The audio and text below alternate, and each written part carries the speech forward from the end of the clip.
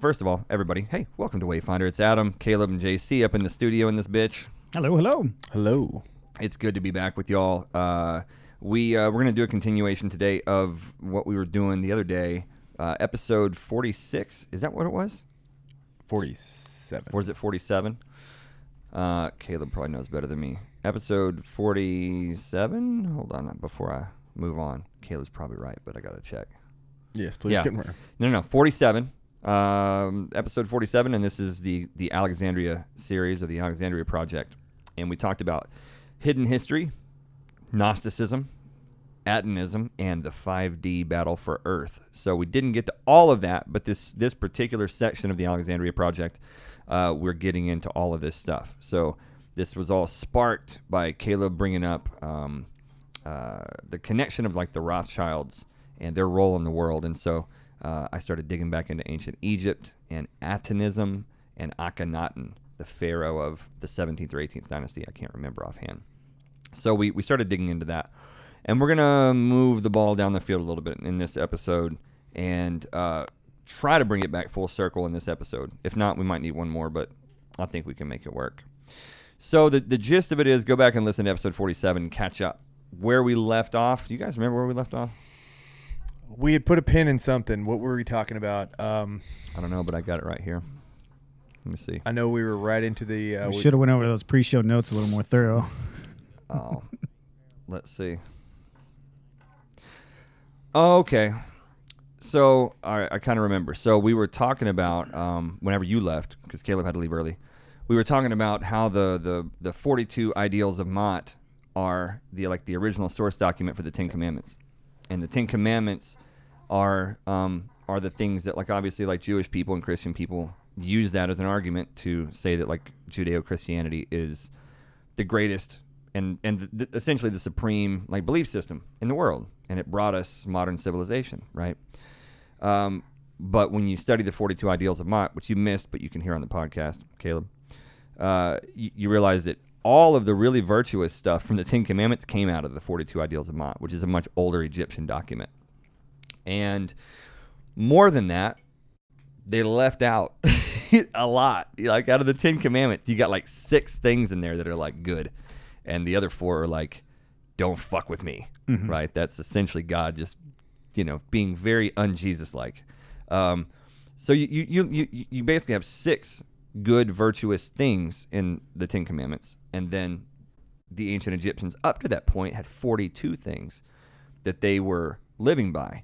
And so whenever you went into the afterlife, you had to be able to talk to the boatman or to Anubis, god of the underworld, or to Thoth, depending on what time you died in Egypt, I guess.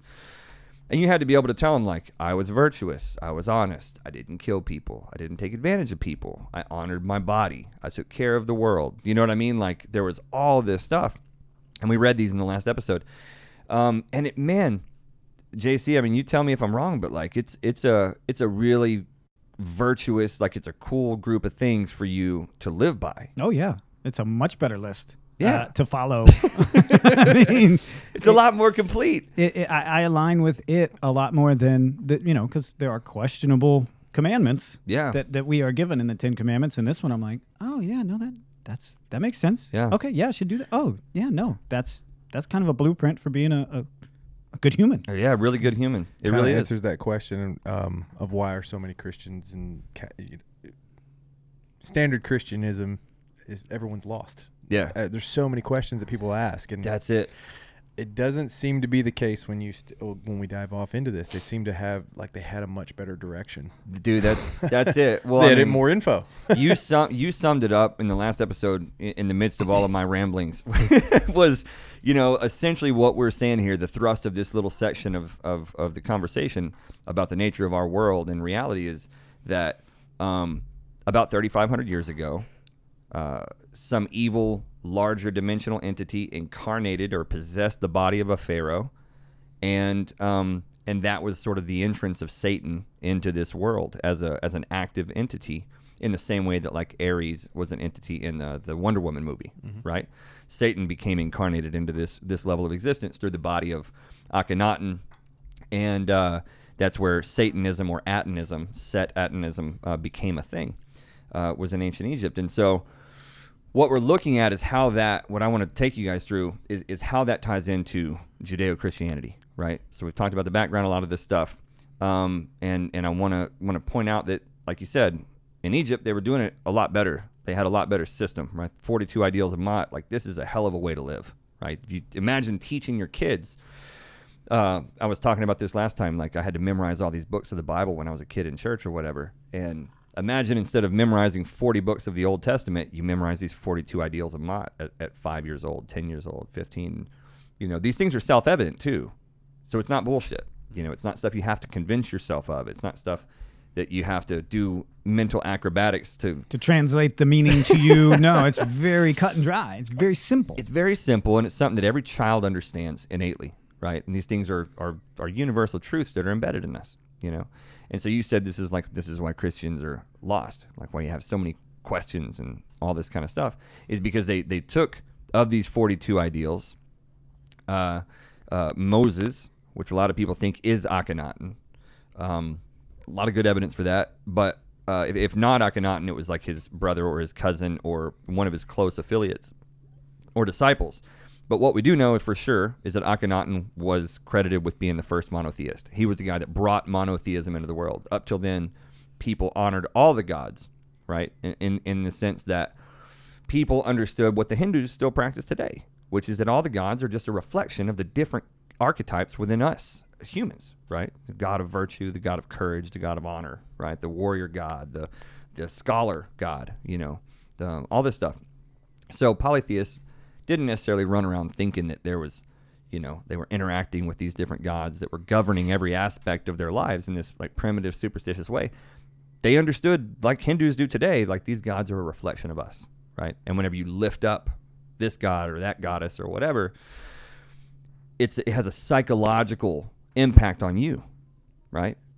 Exactly in the same way, I'm going to tie this into something crazy. It seems really off topic, but like C.T. Fletcher, like the power lifter bodybuilder guy, you know, if you listen to his 10 commandments of lifting, like he sits there and he's like, I talk to my muscles, I command them to grow, and he personifies his muscles, and he yells at them, and he gets angry at them, and he whips them with a whip in his psychology. You know, he's cracking these things into shape. You think C.T. Fletcher really thinks his muscles have a brain of their own? They're a consciousness of their own? No. But he understands that everything, we give everything a sense of consciousness. And if you talk to those muscles as if they're going to grow, they're going to grow, right? As long as you're doing the work. So the same thing is true of polytheism.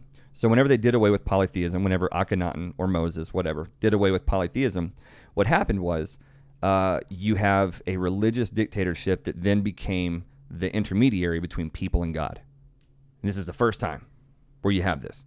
Up until then, everybody knew they were God. Just like Hindus today know that they're God. If you go to a Hindu and you're like, I just found out that I am God and I create my own universe and da-da-da-da, you got 2 billion people on this planet that are going to laugh and go, oh, you just figured that out. Cool, congratulations. And they live this way. They walk around projecting their reality from the inside out. That's why they're the happiest fucking people in the world. You know what I mean? Because they understand that we're made up of lots of different characteristics, and they choose to personify those. So doing away with polytheism, going into monotheism, it's a bad move, and that's where we get Judaism, right? Now, here's where shit gets really interesting. I'm going to tie this back to the Rothschild thing. If you look at Jacob Rothschild, look at a picture of Jacob Rothschild, and I've talked about this on countless podcasts, so I'm not going to get into it. But Jacob Rothschild's like the modern patriarch of the Rothschild family today. And you can see pictures of him, and he's got a big-ass elongated head. Yes, yeah. And if you see Akhenaten's mummy, he's got a big-ass elongated head. Mm-hmm. And there is so much symbolism in like the family crest of Akhenaten, of the pharaoh lineage of that time. That is also included in the Rothschild family crest and also in the royal family crest of England. So the bottom line is this. There is a belief system, a spiritual science, if you will, right, that's related to the Jewish Kabbalah, which is mystical Judaism, ancient mystical Judaism, and like the Star of David, and a lot of the beliefs of Judaism, even their language, ancient Hebrew, where through Akhenaten, these things became taught to their high priests, and they were perverted. You could look at it like a black magic or a blood magic. Yeah, infecting this sort of. Well, you can look at it as it used to be a very pure and balanced belief system up until that point, right? It was actually an Atlantean. It was high Atlantean science, spirit science, up to that point that had been carried down through thousands of years, and it was preserved in the priesthood of Egypt. But through this possession of Akhenaten by the spirit of Set Aton, there became a pollution of that belief system, and it was really oriented on the state or the priesthood being the intermediary between people and God. And so that's whenever you went from making amends to find salvation to making atonement from Amun to Aton, and you had to pay your way into heaven. That's exactly how the Catholics, that's just how the Christian church works, right? And then we can say that like, nobody believes you have to buy your way into heaven. Maybe not necessarily nowadays exactly that, but for the last couple thousand years, all the way up through the Renaissance and beyond, you absolutely could go down to the Catholic Church and pay the priest, and they would pray based on how much you paid to get your dead child into heaven. Constantine. Yeah, exactly. He's trying to pay his way back. Yeah. Like he committed what they say the ultimate sin. He's trying to pay his way back. That's the whole semblance there. Yeah. That's exactly it. So the here's the bottom line is that modern day Catholicism, modern day Judaism, and in some cases to a large extent modern day Islam are all atonistic or satanic deviations of this ancient satanic cult of Akhenaten. Mm-hmm. So you can look at it's all Atonism, Christianity, all the Judeo-Christian, all the three big Abrahamic religions. They're all atonistic. They're all satanic. Yeah, and just look at the things that have been done throughout history in the name of God. That's it. That's exactly it. And so you look at like the message of Jesus, and then like you look at the Old Testament, and you see that there's an obvious distinction, right? Like there's not the same. This is not the same entity. It's like compare the difference in these two pictures. Like those two pictures don't even resemble each other. Yeah. Second half of the Bible takes a weird uptick compared to the front. I mean, if you read that thing start to finish, you're like, when did I thought they had us in the first half? Yeah. I ain't gonna lie. Hold up, rewind. Yeah, dude. And so it's like if you read the Gnostic texts, Jesus and the homies back then realized this. Mm-hmm. Now, do you think that the Romans at the time wanted Jesus to go around pointing this out to people? No, probably not. Do you think the Jewish rabbis wanted Jesus to go around pointing this out, that they were all of their sacrificing and all of the creepy shit that they do that I don't even really want to talk about on this particular episode, if ever? Like, Jesus went, dude, this ain't right. This doesn't feel right.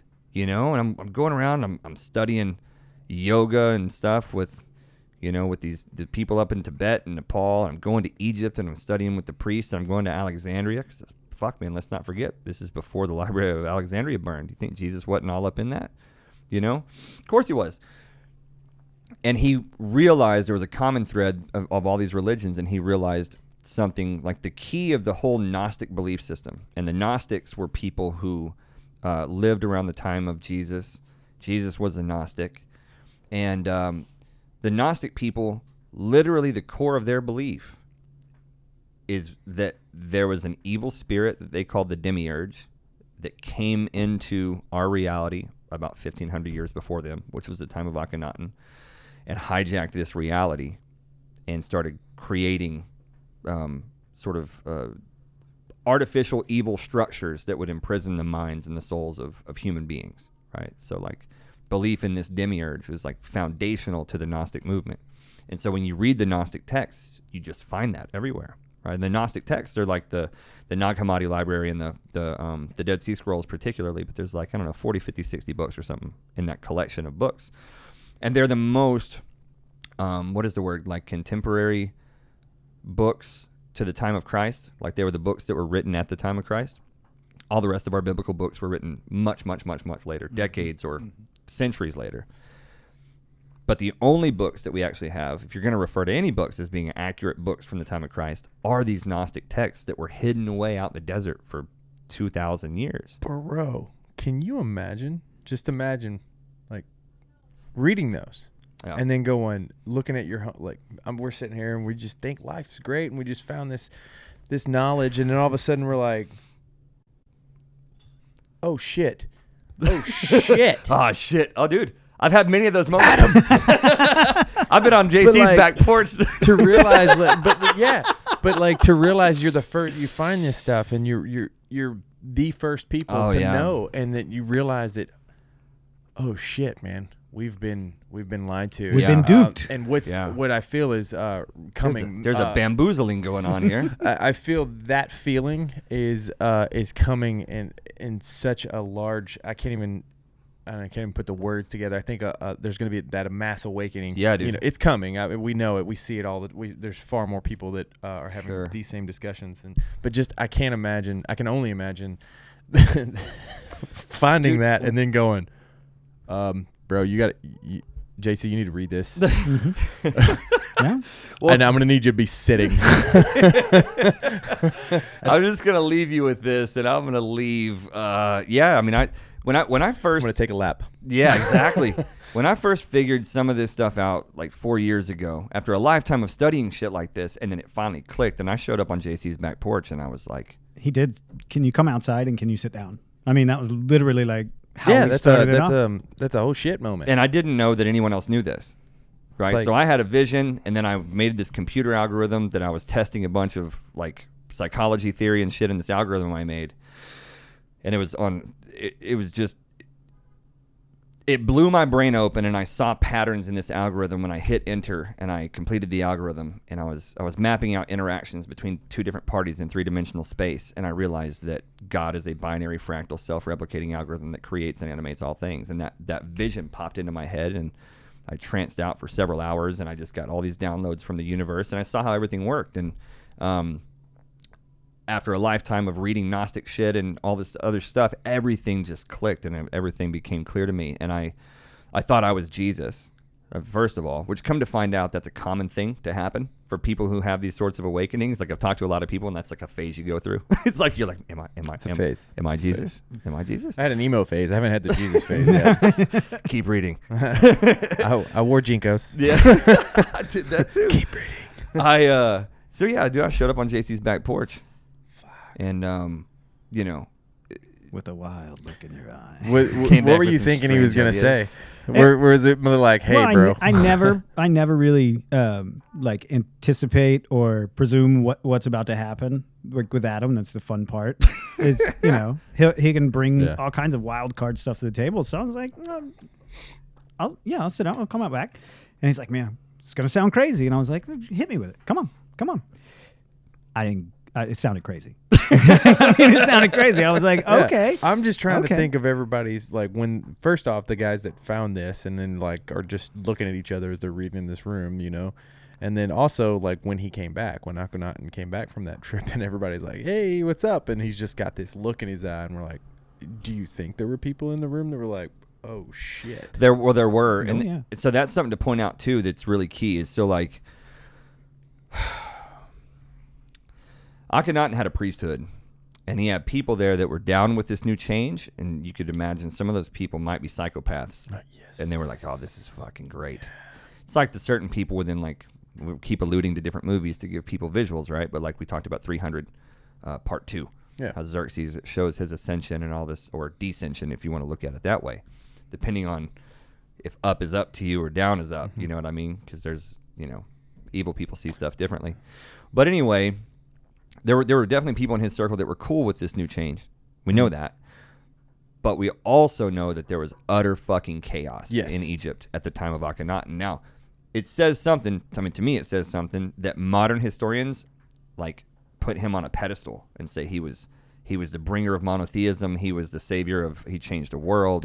But of course. That's this whole system that we're living in. Mm-hmm. That's the person they're going to greatest exalt. Piece of propaganda still going on to this day. A lot of people think that Vlad Dracula was the best at propaganda. He was great, but what we're talking about far exceeds what he's ever done. Oh yeah. This is a global takeover of if you follow the Atonistic belief system, right? So there was a lot of bad things that happened in Egypt at the time of Akhenaten because of this, because it split the country into there was a schism of these people were like willing to accept it. They're like, man, it's like, have you ever seen Gods of Egypt? It's kind of like that, you know. Set shows up, Gerard Butler shows up, and he takes over and he starts charging people to get salvation, right? So when we're talking about salvation, just take that for whatever it means to you, right? To be religious and to have salvation, to want salvation, whatever that means. But Gerard Butler in that movie Gods of Egypt, he starts charging for that. And that's essentially what Akhenaten did, is he came in and you had to start paying your way into heaven, if you want to look at it that way. Some people were just willing to take that and deal with it. Some people weren't. And so there's this beautiful sort of, I mean, I call it beautiful, but it was horrific at the time for those people. But to study it, it's an interesting, beautiful thing to see the dispersion out of Egypt at that time. So we have like the story of Moses and the Israelites and let my people go, and they leave. I don't want to get into the nuance of that story right now, but just know that there are lots of those kinds of stories where people left Egypt at exactly that time. Mm-hmm. And it was always over a religious conflict, right? And essentially what did Moses do? He showed up and says, you know, no more of all the gods. There's only one. Yeah. And, you know, and the Pharaoh became the bad guy, and the state became the bad guy, and the Hebrews were the oppressed people. There are some common threads throughout, like the chronology of Atanism from then on, which largely is, you can look at it like the Judaic faith. So you were talking about in the last episode, you were like, well, how come these Jews or whatever are persecuted, like in all these different situations? I forget, like multiple times, 60 or something different countries they've been kicked out of and been persecuted in for thousands of years. And like we're saying, like if you're in a relationship, you're in 60 relationships, and you keep getting like kicked to the curb, like maybe it's not the other 60 people. Yeah. So an interesting little factoid, and I've actually looked at these documents because I couldn't believe that it was real. And again, when we're talking about I'm using the word Judaic people because I don't want anyone to think that I'm talking about a race. This is not a racial or a racist discussion at all. This is about a group of people, essentially from any race they want to be from, who has figured out this atonistic belief system, this spiritual science of how to manipulate people, how to control people, how to manipulate society, and how to essentially control the world through psychopathy, through murder, through blood sacrifice to higher powers, through the implementation of black magic on small individual and large global scales. Mm-hmm. This is the atonistic or the satanic belief system. And you know, if God is like love, light, and truth, then the devil is like fear, darkness, and lies, right? And so one of the satanic tools is propaganda and deception on a mass scale. So there's actually record of in the Judaic faith where they say that during the time of the Romans, that like in this one little section of time, I forget if it was like a year or something like that, or 5 years, that like 25 million Jews were killed and crucified by the Romans. But you can go back and check all of the census records from the Jews themselves, from the Romans, from everybody, and there was like less than 1 million Jews in Rome at that time. But within 100 years, they were making claims that 25 million of them had been killed. And you'll see this recurring pattern throughout the history of Judaic people, of the Jewish religion people, where they'll claim that they were so oppressed and that they were, you know, and they're massively exaggerating these numbers. And then you'll go back and look at the census numbers from things like even like the Holocaust, and they say that there was these tens of millions or whatever, but you can go check the census beforehand, and there was like 3 million Jews before the war, and then there was like 3.1 million after. You know what I mean? It's crazy. Wow. And I know No, I've seen that. I've seen people argue that you know, what we claim the Holocaust is being fake, and these concentration camps being full of Jews. Yeah, I think that, you know, and people are like, but you've seen the pictures of Auschwitz and you've seen all this. Dude, I'm not saying that there weren't people in these camps. I'm not saying people weren't murdered. And I'm not saying Hitler was a good guy. I'm not saying that he wasn't an evil, murdering psychopath, because, I mean, he certainly probably was. What I'm saying is, when you look at what came out of World War II, and you look at who benefited from these stories, and you see how the nation of Israel was created, and you see that the Rothschild family created the state of Israel. Yeah. Right? Through the Balfour Treaty. The Rothschild family is responsible for the establishment of the state of Israel. Mm-hmm. And as much as modern Christians and everybody would like to say, like, Israel's our best friend and this and that, the only way, and I've tried this, the only way that you can get anyone to justify to you the existence of the state of Israel, the only way, there's only one way that you can justify the state of Israel existing, and you have to trace it back to Moses, Akhenaten, and his claim that God promised that land to a specific group of people called the Israelites. And then we can talk about what the Israelites really are and what they really were, but the point is that there is no claim that justified coming into Palestine and displacing millions of men, women, and children who had lived in that land for thousands of years, hundreds and hundreds of years, whatever, and saying, you guys all have to give up your homes, your lives, your land, your property, your everything, and now we're moving in God's people, because 3,500 years ago, God appeared to Moses on the mountain and said that now this land belongs to the Israelites. So here we are 3,500 years later, and we're just going to kick all these people off their land, and we're going to stick Israelites on it, right? And that is what happened. And that's, anytime you have these conversations with people, they're like, well, the Jews deserved it because there was like tens of millions of them that were wiped out during the Holocaust.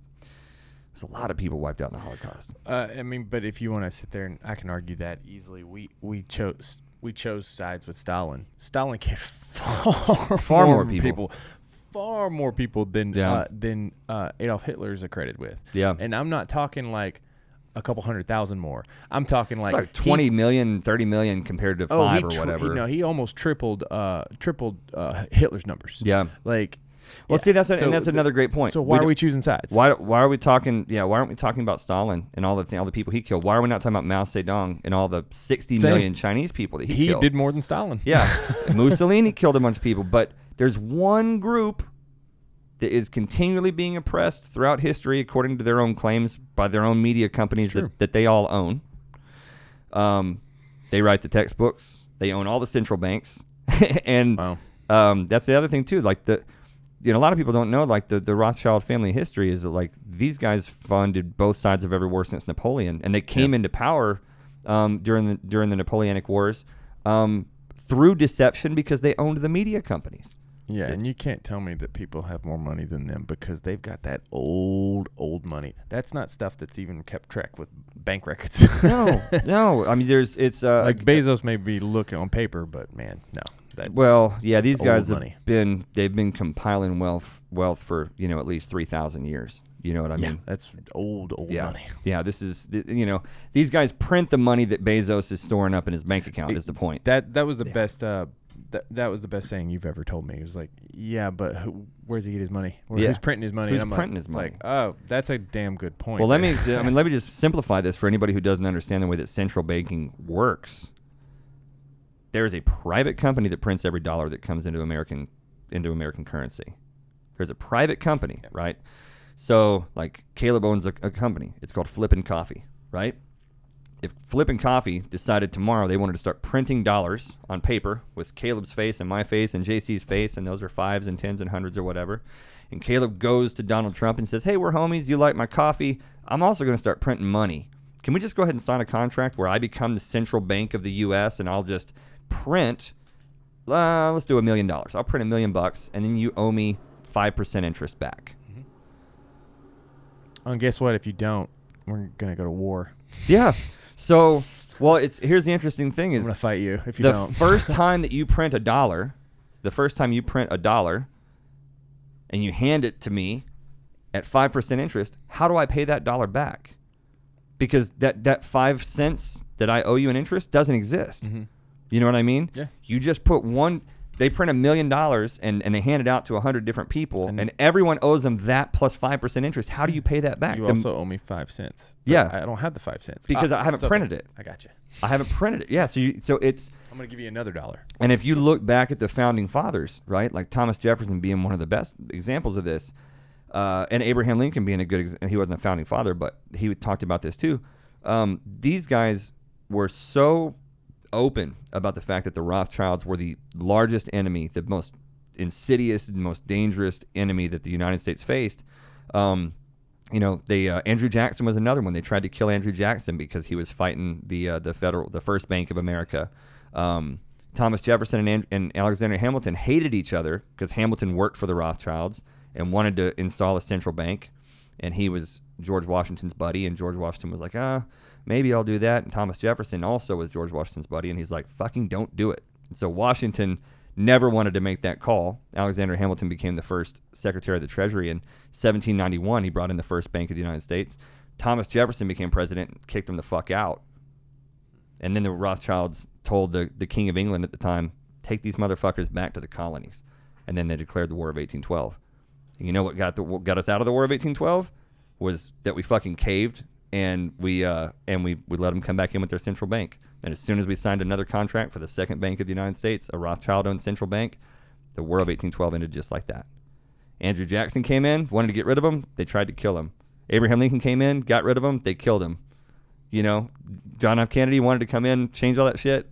I can't remember what happened to him. But anybody who tries to stand up to the Rothschild central banks gets whacked.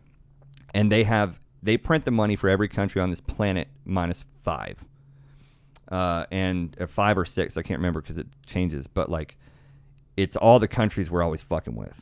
It's like Iran and like Syria and Libya and we killed Gaddafi and we did all this stuff. Like Gaddafi had those stacks of gold, warehouses full of fucking gold bricks. That's another thing. Where did all our gold go? Yeah, it's not in Fort Knox, No, it's not. The thing here is that when there was a book written by Jim Marrs, it's a huge tomic fucking book. It's like 1,000 pages, but it's called Babylon's Banksters. And it's the story of how in Babylon this sort of black magic of currency manipulation came to be. Like how the ancient banksters of Babylon started manipulating this currency and stuff like that. And then you see those same family crests flow their way into Akhenaten in Egypt. And then you see that same family crest flow down into the Rothschilds and all the royal families. And if you trace all these bloodlines back, which anybody, can do, you don't have to be a historian. You can just Google this stuff and go find historical studies that have been done by credentialed professors and historians and shit. And these are the same bloodlines that have been controlling the world for 3,500 years and maybe even longer, if you trace it all the way back to Babylon. But it's all related to the central bank, the central banks of the world printing the currency. And it's also all related to the monotheistic institutions, right? So you have Washington, D.C. Everybody in America is familiar with Washington, D.C. It's our capital city, but, it's not actually part of the states. Yeah. Right? So District of Columbia. District of Columbia. So why Columbia? How many people have ever thought about that? I've always, it's never been answered. It's been a bizarre thing. I don't have any justification for it. Don't you think that's weird? Really bizarre. Don't you think it's weird that you don't know? I don't know, and I also don't know why all the presidents have been related, except for one. Right. To take you just 30 seconds back. There's a 11-year-old British girl that did a school project, and she was correct. She actually was correct. All but one of our presidents are related. Yeah, think about that. Royal bloodline. There's a royal bloodline that they're preserving, and those bloodlines go back to Akhenaten and beyond. Yes, and now it's the District of Columbia. And I remember learning that in school. They're like, it's not a state, it's a district. Yeah. Excuse me, hands up. Over here, teach. Why? Put my hand down. Yeah, and it's you never get that answer. But everyone should look into that because Christopher Columbus, right? The Colomb was a Knights Templar, right? A lot of people don't realize that. He was also an Ashkenazi Jew. And just so you know, like an Ashkenazi Jew is... This is something I got to make clear. This is why this is not a racist argument or a racial argument of any kind against Jewish people. Because we talked about this last time. You can be Jewish by race. You can be Jewish by faith. Right? So one is a mental thing. It's like you identify as a Jew. Or you can be a born and raised, quote, Jew. Crazy. It's a weird thing, right? Mm-hmm. It's no other religion where you can be a religion or unique to Judaism. Yeah. That alone is weird. Just let that sit in for a second, right? How is there not fuckery in that? You know what I mean? That's misleading by nature. Being the only religion that you can choose to be a religion, but also you could It's a race too, but kind of not. So you can look up Ashkenazi, Ashkenazi, Ashkenazi Jews. And what you'll find is, well, you'll find a lot of websites that try to debunk this, but if you have any critical thinking skills, you'll see right through that. But there was a group of people from like Turkey and Sumer over there, like northeast of the Middle East, but kind of in the Middle East or whatever, that actually they probably did originate in Israel and Turkey and all that area. But these guys assumed the mindset or assumed the religion, the belief systems of the Hebrew faith, although they were not in any way racially related to the people of Egypt in any way. They were Semitic people from the Middle East. And these people just labeled themselves the Jews. They're fake Jews. They're not real Jews. Right? These are not racial Jews, but these are the people. I think this happened 2,000 years ago or so, around the time of Christ, or 2,500 years ago. And these guys basically just said, we're the Jews now. We've adopted their mindset. We've adopted their beliefs. We've adopted their religions. And we're the Hebrews. We're God's people because we have converted to Judaism. We've converted to the belief system. And that's why if you test the blood, the DNA of like the Rothschild family, they're going to pop up being like Turkish, Semitic people from like the Middle East over there. But they're not going to test the same as anybody's blood that you're going to find in Egypt of, from 3,500 years ago. They adopted this belief system, took on the religion and all that stuff, and then convinced people that they were God's chosen people or whatever. There's a lot of fuckery there. Just, you have to look into that to explore that. And so that's why, like, when people say, well, Israel belongs to the Jews, you're like, well, what do you mean Jews? Like people who believe in Jewish things, or the bloodline of people who existed at the time of Moses or whatever, right? It's two different things, and it's very, very confusing. But there, to tie all this back in, Washington, D.C. is a District of Columbia, and the Colomb means dove in some language I can't remember right now, but it was a symbol of Akhenaten, and it's a symbol of the royal family. So we're always told like the dove represents peace or whatever, but you can find the dove on the royal crest of like Akhenaten, and then all of his lineage all the way down to the Rothschilds and the Queen. Damn. And all of that. And the word Colomb is dove. So Columbus was an Ashkenazi Jew. They owned the Ashkenazi Jews owned all the slave trading ships. They owned all the merchant ships. The Skull and Bones pirate flag, right, that we always think of as a pirate flag, is actually a Knights Templar Freemasonic flag. Mm-hmm. And those were agents of the crown that were sent out onto the high seas to go rob and rape and pillage. Yes. Without any accountability, right? So the employees of the East India Trading Company. Yep, exactly. So we think of like the Skull and Crossbones, like, oh, those were the outlaws, those were the pirates, they were the criminals, all this. Well, they were all those things, but they were also secret agents of the crown that were operating under umbrella bullshit, mm-hmm. to make it look like they were separate. So, and we still use those tactics today, MS-13. Yeah, exactly. It's the same thing, right? The whole Iran-Contra thing and everything. It's all false flag shit, right? That's where the word false flag comes from. You're flying a flag that is not your real flag, mm-hmm. right? And that comes back from ancient times. So, District of Columbia, Washington, D.C., think of this as the satanic, and when I say satanic, I mean this group of satanic people, this central core cabal of people who've been ruling the world with a psychotic sort of perspective for the last few thousand years. District of Columbia is their military capital. They rule the world militarily from Washington, D.C. The city of London is the exact same situation as what most people in America don't know what the city of London is, but the city of London, in quotes, is a section in the middle of London, like Wall Street is mm-hmm. for New York, and it's the financial capital of the cabal in the world. So this is where the Rothschilds have done all their trading. It's where they own their headquarters. Everything in the city of London, or London proper as they call it, is the middle of the big city of London, about a square mile. And it's just like Washington, D.C. It's not beholden to any laws of the state or the country. It rules its own thing. So this is the Cabal's financial headquarters for planet Earth. Okay. The last one is the spiritual, because you got mind, body, and spirit.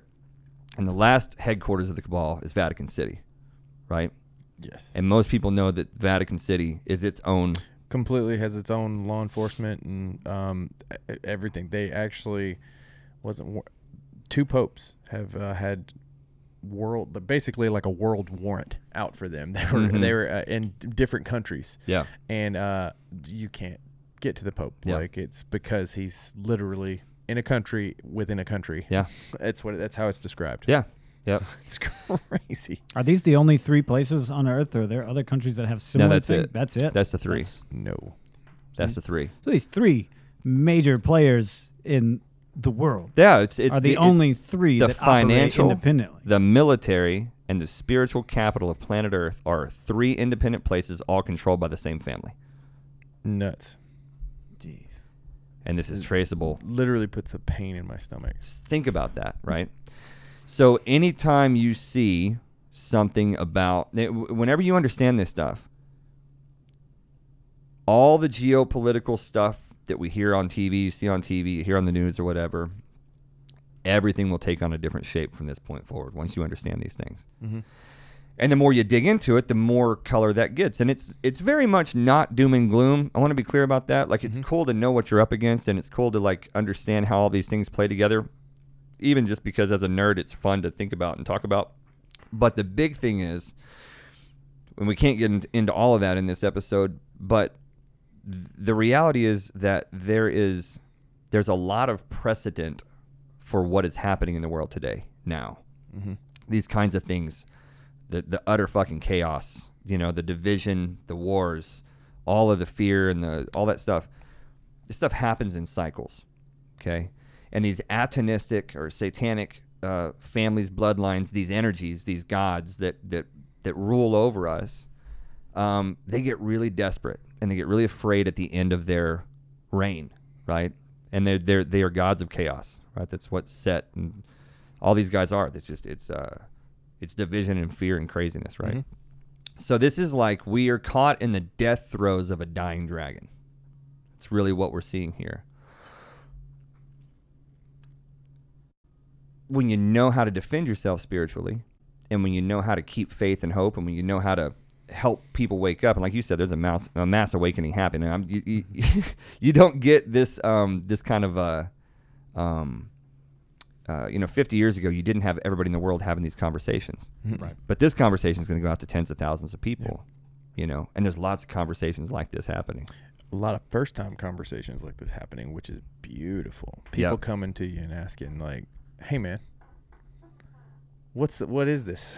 Yeah. Like, I've been seeing a lot of this stuff on the news, like of them saying not to do this and not to listen to these people. So naturally, the human tendency is to be like, you're telling me I can't do that. Well, I want to go do it. I want to know why. Yeah. Mm-hmm. And so that has caused like a lot of people to go, well, that makes sense. Yeah. So I went to the barber shop yesterday to get my hair cut, and I'd never talked to this barber before. And the news was on, and they were talking about this vaccine that's coming and how it's like fucking people up in trials. People getting brainstem damage and stuff. And this guy looks at me and he goes, I don't think I'm gonna. What you got? I was just thinking, how crazy of them to develop a vaccine that would attack the brainstem. Right. What do we need? You've talked about this many times of what the brain actually is and the whole nervous cord. Yeah. And, and it's the tree of life, man. So they just overestimated the potency. And that's it. Dial it back. Too soon. Let's dial that back a hair. Yeah. Yeah. Because we just want to fuck them up. We can't have them maimed and falling out in the street. Yeah. Right. Let's do a little bit of damage to the spinal cord, and let's do a little bit of damage to the pineal gland, and let's just do enough to have fucking robots. Well, yeah. So I was going to say, to your point, devil's advocate, you said natural tendency is to do the opposite of what you're saying. Yeah. That's actually new. That's not natural tendency because, like we said, 50 years ago, people saw something on the news. It was the gospel truth. My poor grandma. You know what I mean? Yeah, they did not go, I think I should question this. They go, oh, there it is. That's 100% fact. Well, let me reword that. Free thinkers tend to be like, well, if you're telling me not to do it, like a child who is a free thinker. I mean, a child is the most natural free thinker. It isn't until later on they learn those tendencies. We condition it out of them. Yeah, we condition it out of them, but it's like, oh, but you're telling me I can't. I want to. I wonder if that comes from like, and I think about this sometimes. So after World War II, which was a big bad deal, or like after World War I, you had the Roaring 20s, right? Like people were so glad to be alive. People were like so thankful to not have died because everybody knew like 3 people that died in that war. It was like the worst thing ever. And then you had the Roaring 20s, and then you have a depression, and then you have another war, and then you have the baby boom, essentially the Roaring 50s. You get Elvis and and Buddy Holly and all that whole thing out of the post World War II America, and then you have this awakening of the 60s, and you start to see the ebbs and flows of this shit. Absolutely, yes. And I just wonder, like, our grandparents. It's the best example I could think of because, like, God bless my grandmother, but like she's just can't imagine anything being true that didn't show up on Fox News that morning. And I think it's just like if you grew up in like a post-war world where everything was so fucked, do you just like cling to whoever can come in and bring stability and calm your fears, which is like I'm saying like the government. In that case, the government's like, all right, the war's over. Here are some programs we're going to put in place. We're going to take care of you and this and that. And they're just like, fuck, I'm glad to be alive. I'm just going to do whatever I'm told. It's just like beaten down. I don't know. Gotta be a big player. It's got to be mindset of a generation, of an entire generation. Of a whole generation, right. And that's why we call them the baby boomers. That whole generation was like, we got to start fucking and having some kids, having a good time, Got to pump them through. Yeah. So more soldiers, guys. Yeah, there's a pattern. We wasted a lot. Inevitably, there's a generation that falls in line like that, and then they have kids, and those kids have kids, and then all of a sudden, from the 50s to the 60s, now you've got flower children and peace and love, and this is a very different mindset, and then Vietnam comes in. So you could, just U.S. history alone, you could sit there and very easily identify a pattern. 100%. I really think so. And so, like, to me, when you look at, let's talk about money for a second. Okay. Let's talk about currency. So, man, the last couple of years, I've gotten more and more fascinated with linguistics. Last 3 or 4 years or whatever, and I've and little like linguistic, and I'm not a linguist by any means, but like little linguistic similarities between words, I've come to stop brushing that off as just like coincidence or whatever. Like there's disease, dis-ease. Yeah, I mean, you can nitpick a word and really dissect it into a greater meaning. Absolutely, absolutely. And we say it a lot on here. Words are spells. There's power behind these words that we use in common vernacular every day. 100%. Currency is currents of chi, right? So chi, we talk about the chi being the life force, right? This is one of the first things I found in my initially in my awakening was that I was like, damn, dude, we count calories, and we're always told that like those are like units of energy, and we can eat 1,000 calories and then we can go burn 1,000 calories and it's a unit of energy. I was like, but there seems to be some other force within us that we are not tracking that seems to be a much more important force. Now, I didn't realize at the time that it is calories are counting that. We're just not calling it that, but it's chi, right? Makes sense. Calories of what? It's calories of chi. You're consuming the chi of this food, the life force of that food, right? Whether it's a salad or a burger or whatever it is.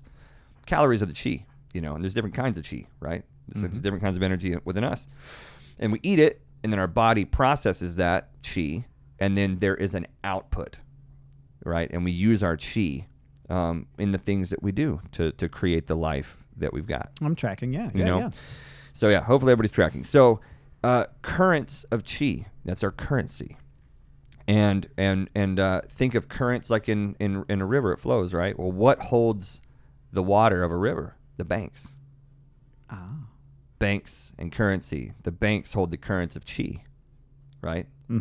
And this is the energy flow of all of the efforts and the livelihoods of every human being on this planet.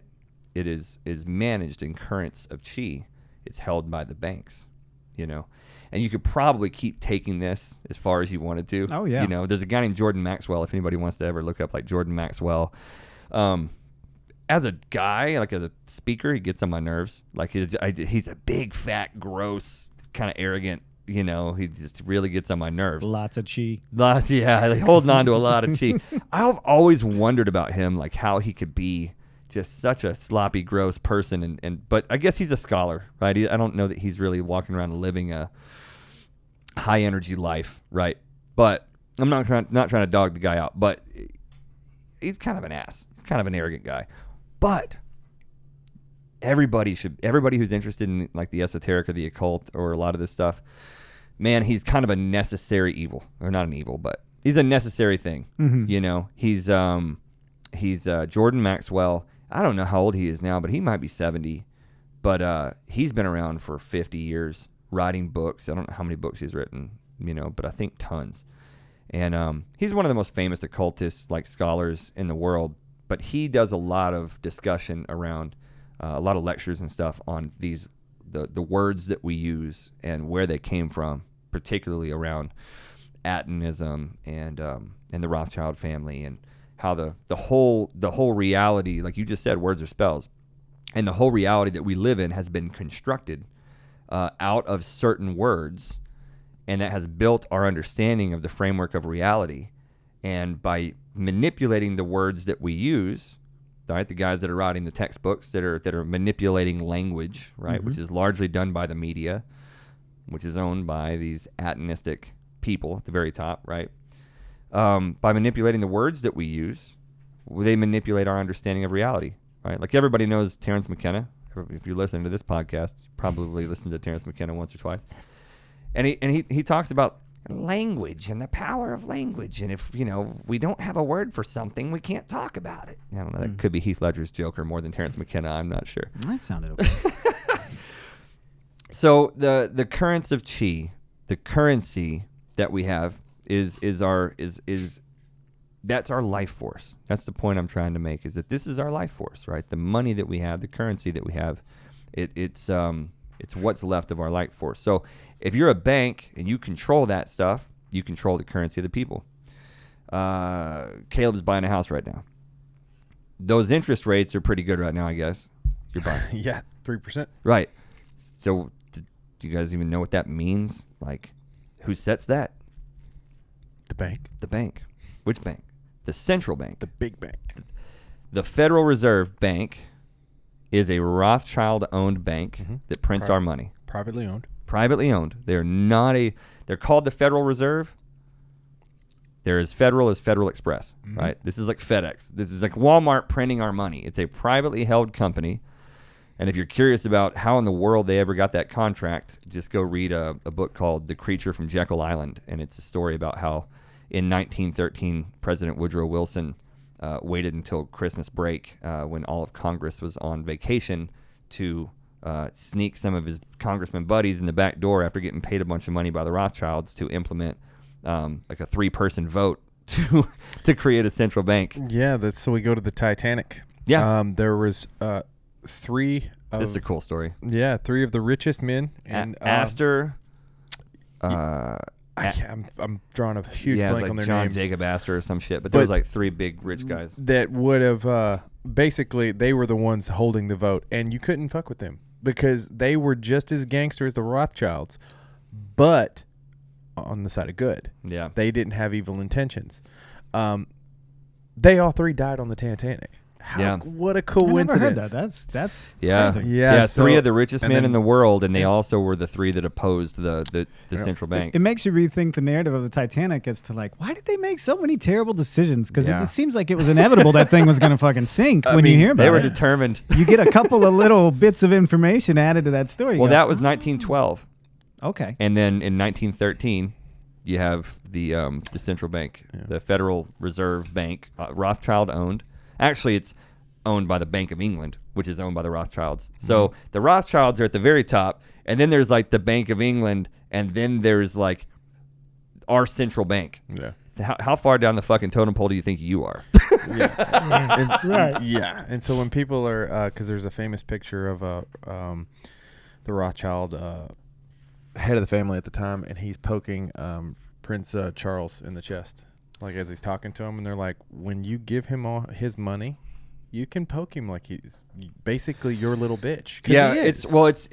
it's not just it's bad decorum, and it's I think it's illegal. You cannot touch a member of the royal family. Period. And he does it. And he fucking there's pictures of I can't remember which Rothschild that was. It was he's Evelyn. It was Evelyn. It was Evelyn de Rothschild poking Prince Charles in the chest, and Prince Charles looks like a chastised little boy. Mm-hmm. He's hanging his head, and Evelyn Rothschild's poking him in the chest. And have you ever seen this picture? I haven't. Yeah, I haven't gone into that rabbit hole yet, but a lot of people say this is why Princess Diana didn't make it very long, is because she was very opposed to what she saw with the royal family. And you're talking about a woman who truly was like on the side of good. The conspiracy. They label her as bipolar and everything now, and that she had massive problems. Yeah, sure, and all that stuff. But it turns out she probably was just very opposed to what was going on. And when you threaten that system, you tend to not last long. Yeah. So we talked about how Washington D.C., City of London, and the Vatican are like the three capital cities of the call it the New World Order, or the Satanic Cabal, or the whatever the hell you want to call it. I don't know, the Atonist gangsters. The royal family and all of the nobility of England, particularly, all come from these bloodlines. And again, it's not just the bloodlines; it's also the belief systems. Because we know now, and I guess maybe this is a point that needs to be incorporated into this to make sense of a lot of this as you're thinking through it. Guys, listen. We know now through the field of epigenetics that we can manipulate our DNA through our beliefs and our practices. Not we can, we do. Mm-hmm. Everything you believe, everything that you do, every feeling you feel is written and carved into your DNA like a little sculpture, and you pass that on. Yeah. So imagine... It's like working out, just, same thing. That's I it. improve my genetics, so therefore my kids and my offspring will get those improved genetics. 100%. And I knew when I was a little kid, I remember this, like I don't know how old I was, but I remember as a little kid in the 90s. I was born in 84, so like early 90s or something like that. I remember hearing... Caleb's all of 5 days older than me. I remember hearing something about... DNA sequencing, and how in middle school, I heard that like 98% of our DNA is just junk. And I just remember being like 5th, 6th, 7th grade going, are you fucking stupid? Like, this is the science that you're getting as a teacher, and you're passing on to me as a fucking 12-year-old? Like, you're going to sit there. You don't have any more common sense than to tell me, a kid who didn't even know what DNA was till the beginning of your fucking class today. It's just what they're being told. and that's when I realized, that we were exactly. Well, yeah. So people just believed that 98% of our DNA was junk. Now, modern times, you guys need to go look into Dr. Bruce Lipton and Dr. Joe Dispenza. Bruce Lipton particularly, and Greg Braden, but I love Bruce Lipton's work on epigenetics is absolutely groundbreaking. He's been doing it for 40, 50 years now. He's a research scientist. He's not a bullshit doctor, right? He's been doing research science and teaching at medical schools and stuff since like the 70s. But what he's unlocked and what he's discovered and shown and proven is that we change our DNA by thought, we change it by action, and we pass it on. I'm saying all that because the water is muddy when we're talking about Atonism as a belief system, and then we're talking about the Hebrews as a race. What I'm suggesting is that there are people who understand like Atlantean spirit science, who are not evil, right? The Illuminati, the illumined ones, right? There's like Renaissance painters and stuff, and there was philosophers of ancient Greece, and these guys understood magic, and they understood like Atlantean spirit science, and they understood the Kabbalah and astrology, and a lot of this stuff can be practiced in a beautiful and balanced way. But there's dark side shit here, and when you start trying to manipulate the chi currents of other human beings and the lives of other human beings, and you're willing to sacrifice the lives and to cause torture and horrible things, that's a different kind of magic, right? Yes. It's a whole different thing. So we talked about on the last episode, you brought up a point that I never even thought of, is when someone is like possessed in a movie or anything else, it always deforms them. Mm-hmm. So it imprints into them. And so I guess in this moment, I'm just now finally bridging the gap. My brain's kind of lighting up right now. I'm just now bridging the gap of why do these people want to preserve their bloodlines when really what's driving them is largely a belief system. Largely where they derive their power is a belief system. Everything's in DNA. Well, they need to pass off all that junk. They need to pass on all the shit they've been doing and thinking for thousands of years. Memory, it's feeling, it's everything. They've, I mean, look at it. It looks like it's a storage tank. Yeah. I mean, it looks like it stores files. 100%. And they've done that. That's why the studies on like how does a lion know to jump on an elk, right, or an antelope? Memory is there. What we call instinct. Mm-hmm. It's there. There have been studies that also found, I'll say studies, me and my father have talked about this, people having certain pains cured, and they end up doing a DMT trip, or they end up going under hypnosis, and they find out in another life form, in another life, or an ancestor was killed during battle, was stabbed, was hit in the lower back with a battle axe, and that's what they pictured, and they dealt with it, they processed it in their way, and they came back and the pain was good. It was a memory. You're feeling a memory. I got goosebumps, dude. It's deep, and dreams and stuff. I feel like we're exploring those memories, and I feel like all that's locked in that DNA. Dude, that's super I'm not a key. scientist. Yeah, it's bro science. That's bro science all the way. Bro. No, but it makes so much sense because I've struggled with that idea in my head. That's been a huge gap for me until this moment. Is like, why do these guys work so hard on preserving the bloodlines when what seems to be the source of their power is their belief system and the practices behind it? These like black magic sort of practices and stuff. And then there's also shit I can't even try to explain or get into about like all the racial muddying that took place in Egypt and in the Middle East and stuff, and the Ashkenazi people. I was even struggling with it, explaining it earlier, and it's just a gap I haven't been able to bridge, but this bridges the gap. These people figured out how to manipulate their own DNA using these practices, and they knew that everything that they did, they could pass on to their kids, and that it would get diluted the more they brought other bloodlines in, and people who weren't into that, Princess Diana is a good example. Like, she was not down with this, and that was clear in Very clear. her interviews, which has made me wonder things about like her kids. Like, her kids fucking know that their grandma had her killed. Like they know that. I would not be surprised in this lifetime if we don't see some really interesting shit happen with those boys. Well, shout out to Harry and Meghan, who but they're acting a little weird right now. But I saw that too, and I was like, I went, ooh. The youngest one, he's acting out. He literally has given up his royal position, and I'm like, he's finally, he saw his chance to go. Mm-hmm. And his wife helped him, but then she started acting all weird and social justicey, and so I don't know fully where that but I have been watching them. Yeah. I'm like, his character. I think the older brother's completely bought in. Mm-hmm.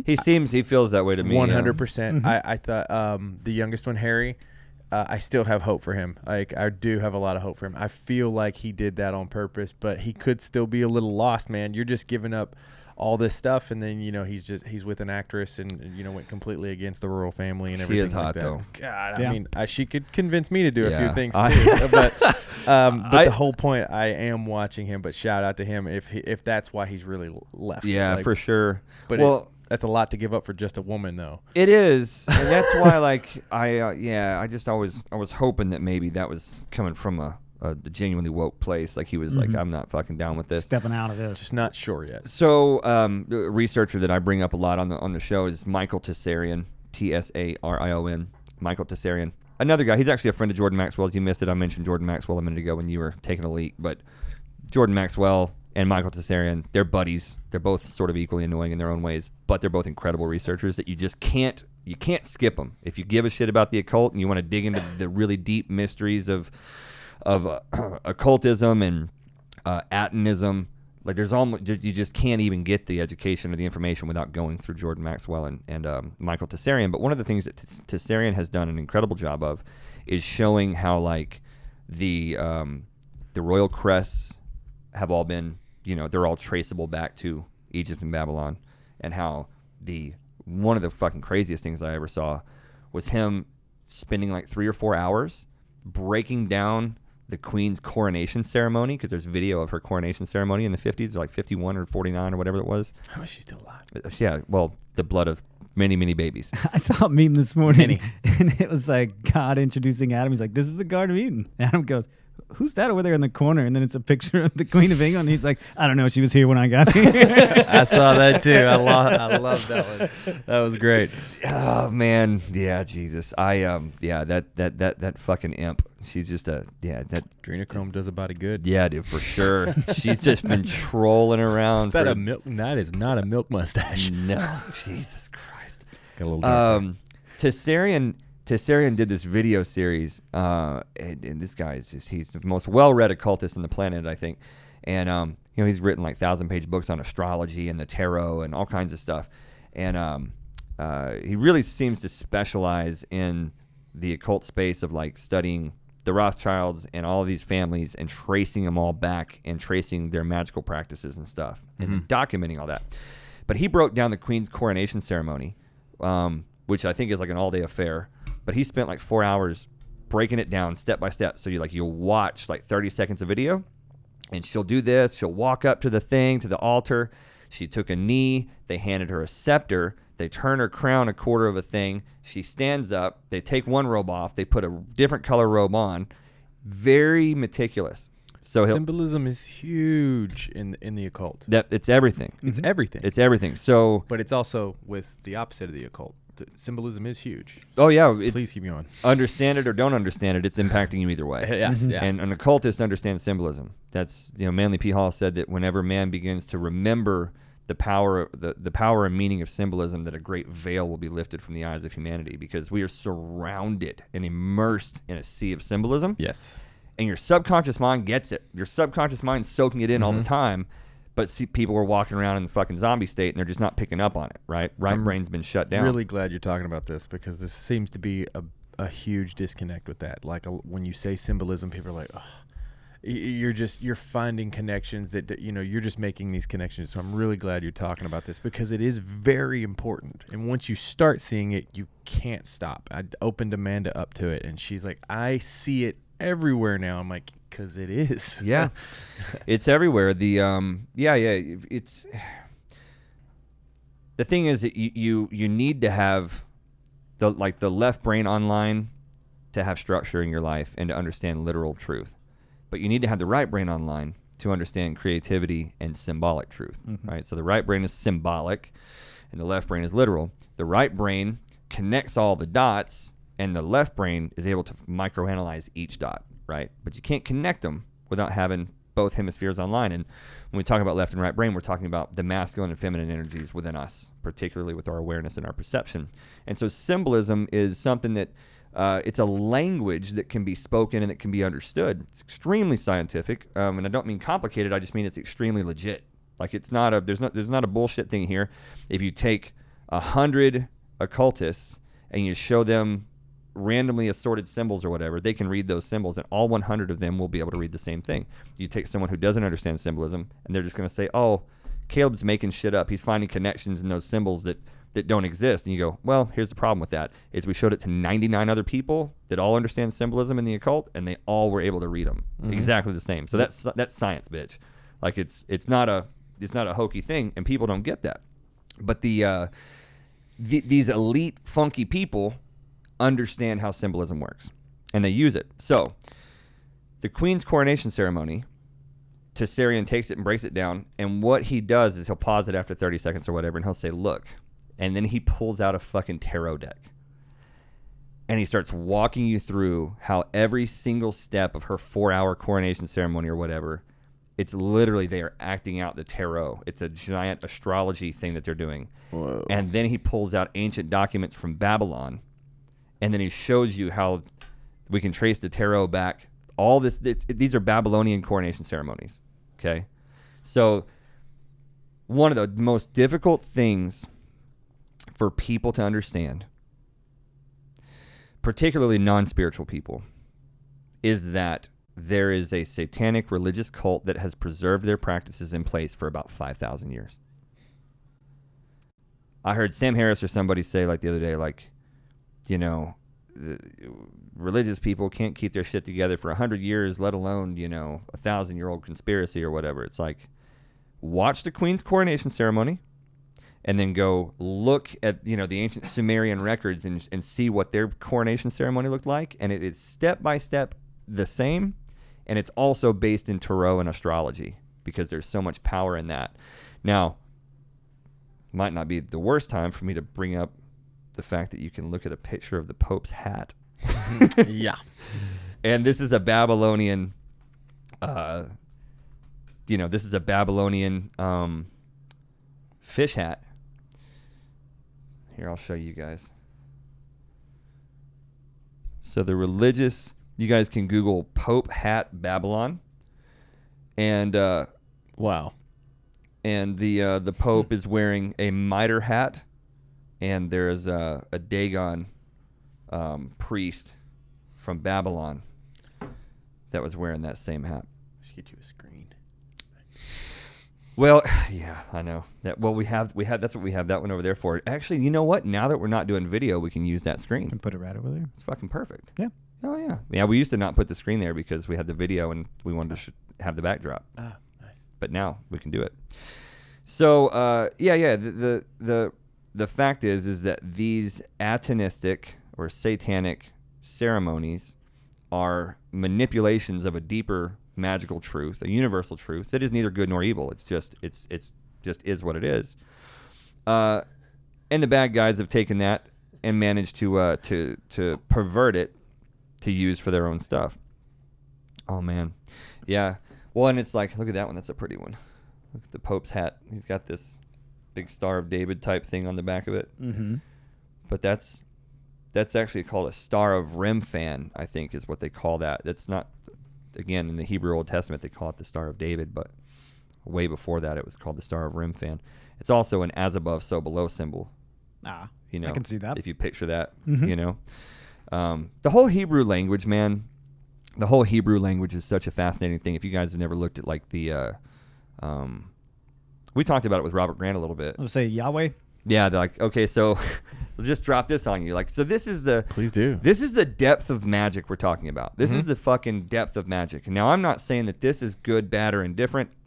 What I'm saying is that the atonists have taken this knowledge and perverted it for their own, psychotic sort of, power-hungry control thing.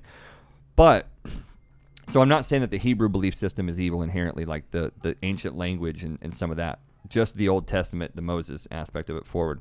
But there's a lot of ancient Atlantean symbolism and stuff in it that's in spirit science in it that's incredible. So Robert Grant, for anybody who doesn't know, like he's a polymath, a polyglot. He's a friend of ours. We've done a couple of shows together and built a great relationship with him over the last year and a half or so. And he's a friend. And he's also one of the smartest dudes on the planet. He unlocked the greatest mystery of mathematics in the history of mathematics, which is the prime number pattern. It's always thought that the prime number pattern didn't exist, couldn't be discovered. Plato, Pythagoras, all these guys were like, the beautiful thing about prime numbers is that they're infinitely unpredictable. So our friend Robert Grant cracked that code.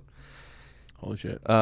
Which then made every nuclear code, phone password, email password, bank password on the planet obsolete, right? So he promptly went out and hired a security team and started filtering out phone calls from the Chinese Secret Service. Lovely guys. Yeah. What wonderful people. We got to hang out with them. They're good people. Well, but Robert goes inside the Great Pyramid and does all kinds of shit, and he's a mathematician, but he's also a linguist. So he speaks about a dozen different languages, and then he does math in his head by seeing shit and seeing numbers take shape and combine together, and it's just a fucking crazy guy. He's the craziest brain I've ever seen. But he does interesting stuff. And so what he did was he took the Hebrew word written out like in written form for, was it Yahweh? I believe it was Yahweh. It was Yahweh, I think.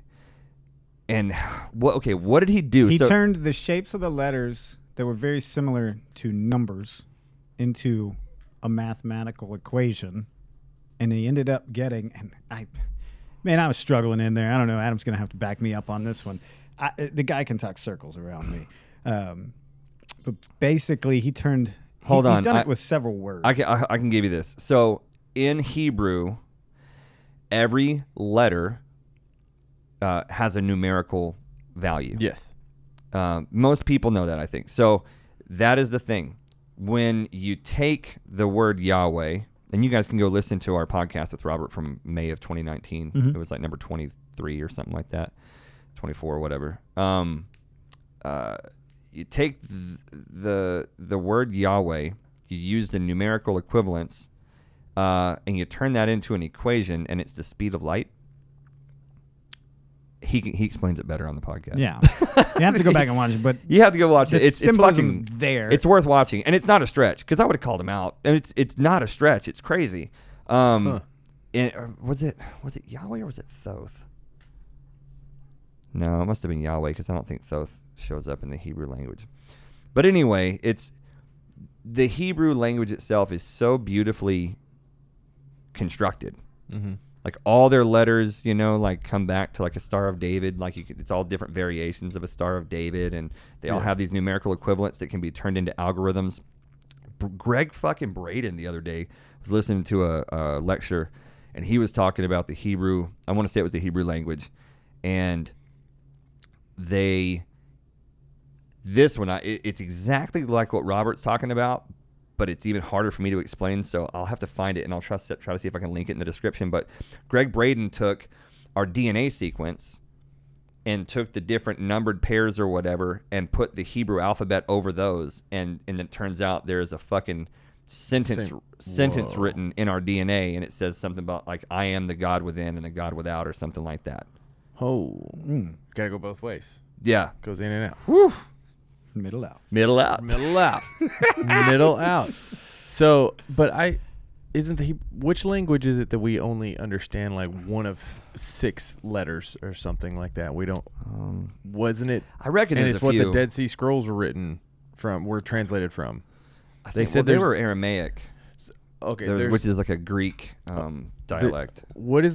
Joe Rogan's always talking about it, and he's basically, because it's brought up, and something that they translated from, and the language, we only understand like every third letter anyway, so we're not getting the whole, and so that's what they translated. That's fascinating. I don't know that I know. I'm gonna have to go back and see this. Do the research. I'm sitting here racking my brain. I'm not sure, but I mean Hebrew is definitely a thing we know. What were the Dead Sea Scrolls originally translated from? I'm pretty sure it was Aramaic, but let me look. What language were the Dead Sea Scrolls written in?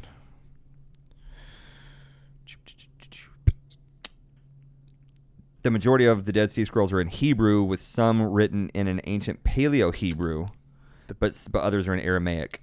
So maybe it was the Paleo-Hebrew? Maybe so. Because we understand all of Hebrew, right? Yeah. So maybe it was. But in a Paleo-Hebrew, we wouldn't maybe necessarily understand. So all right, so I'm just gonna wander off on this because we're talking about languages and why not?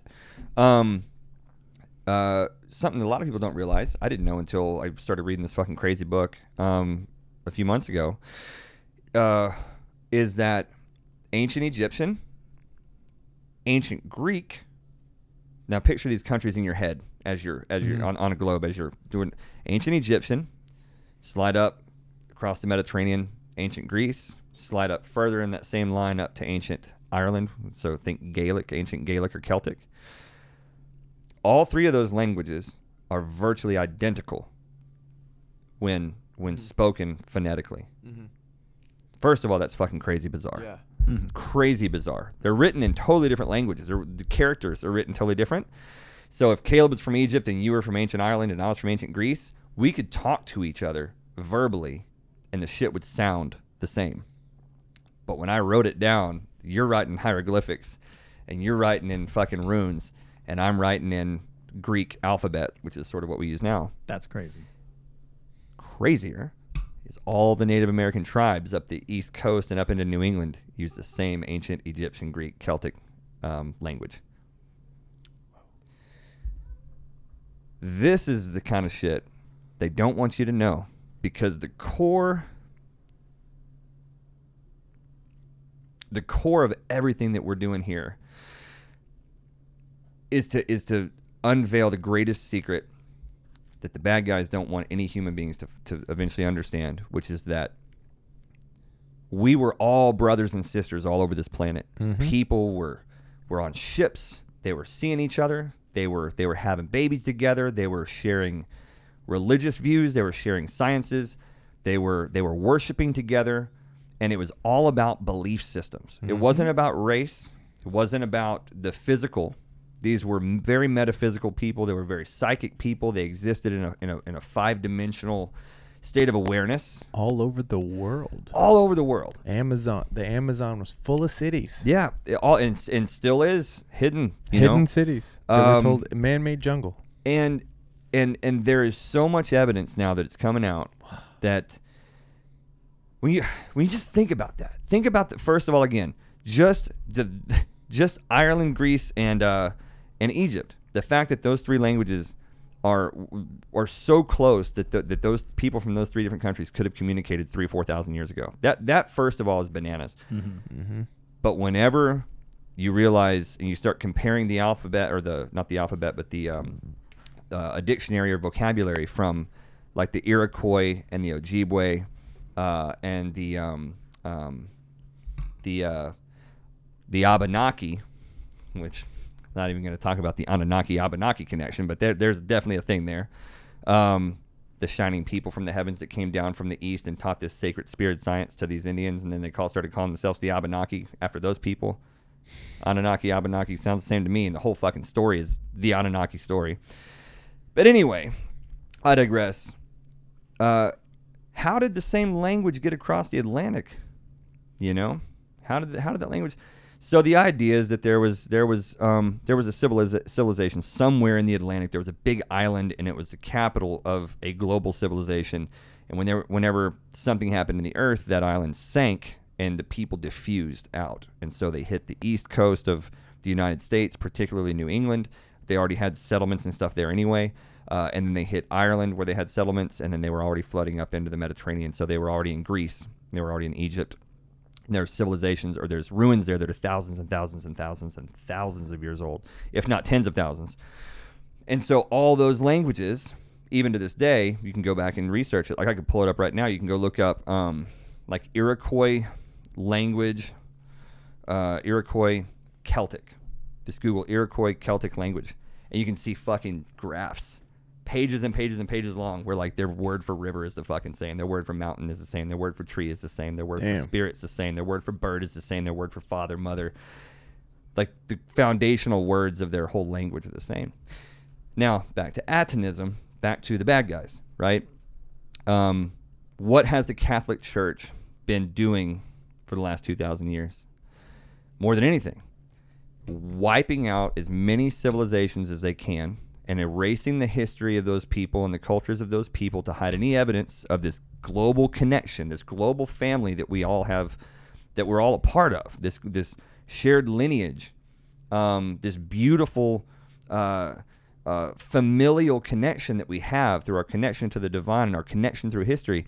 The Catholic Church has been wiping this shit out militaristically for 2,000 years. Because what is the devil? It's all about fear and darkness and lies, right? Not love, light, and truth.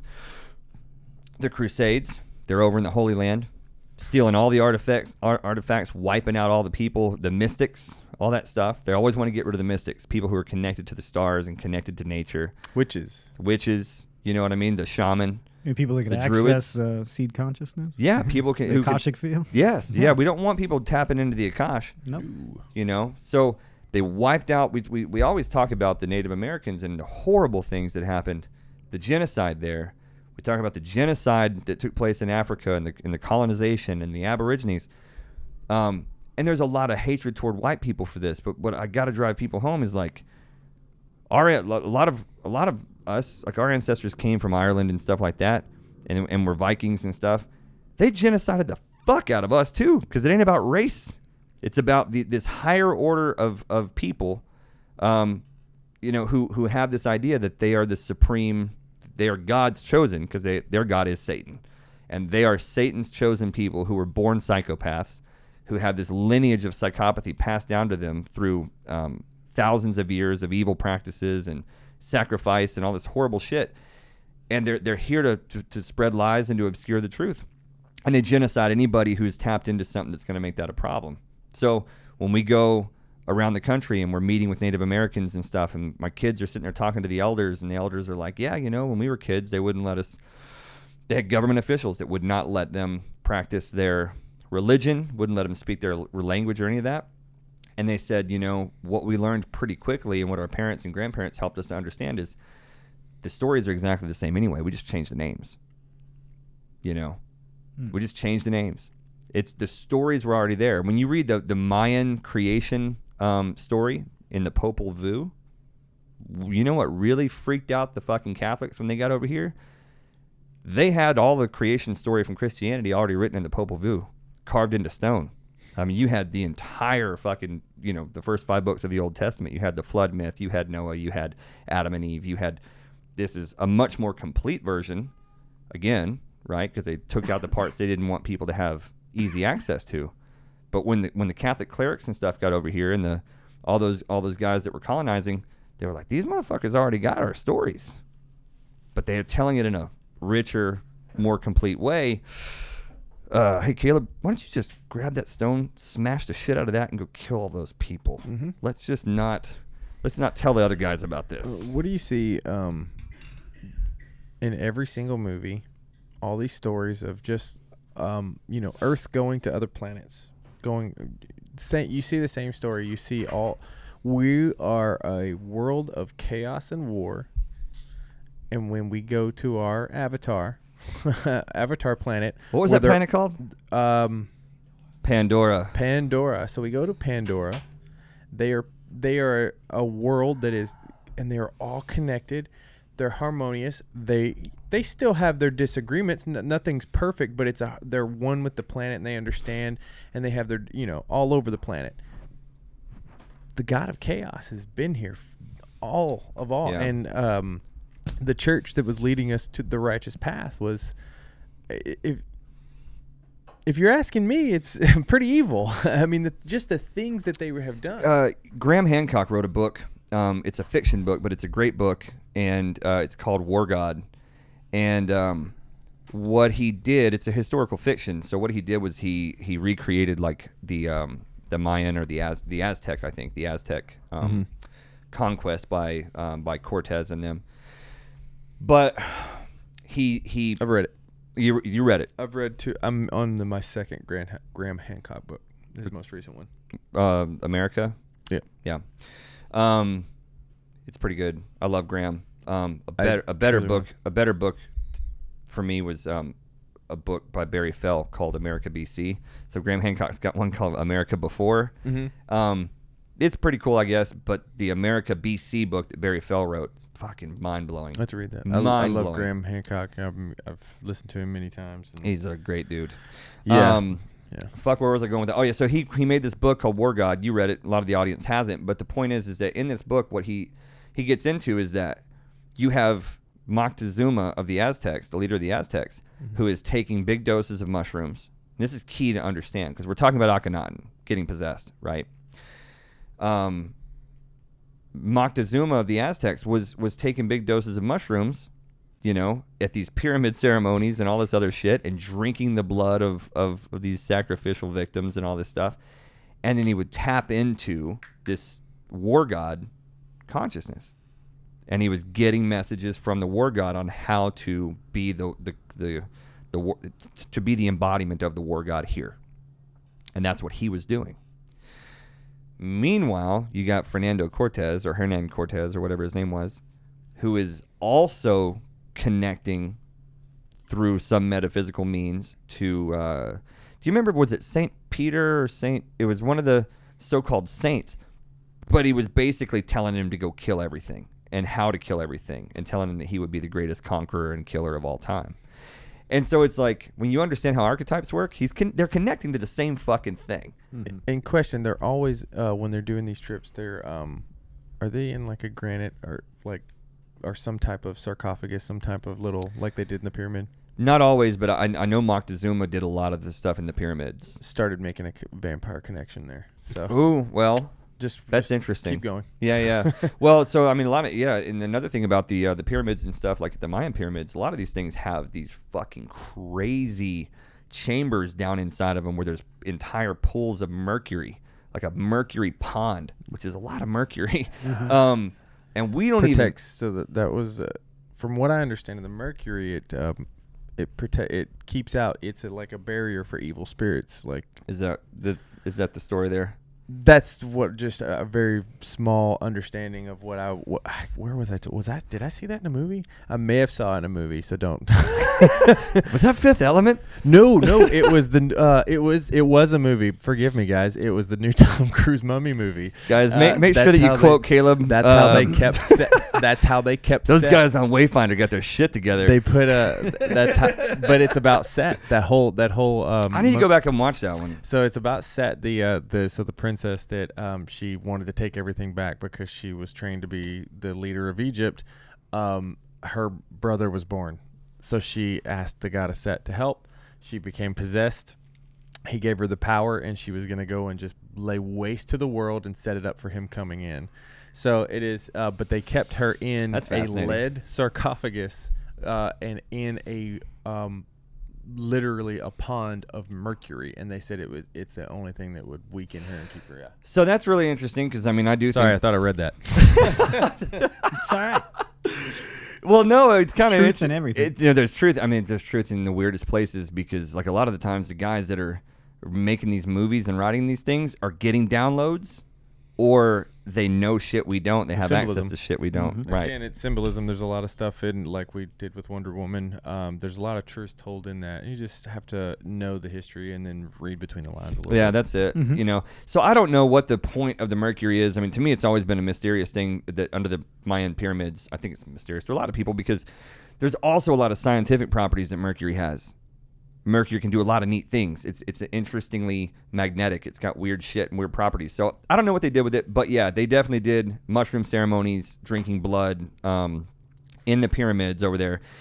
And Moctezuma was tapping into this war god consciousness, right? And then he was coming back from his trips and sacrificing 70,000 people a year, just marching.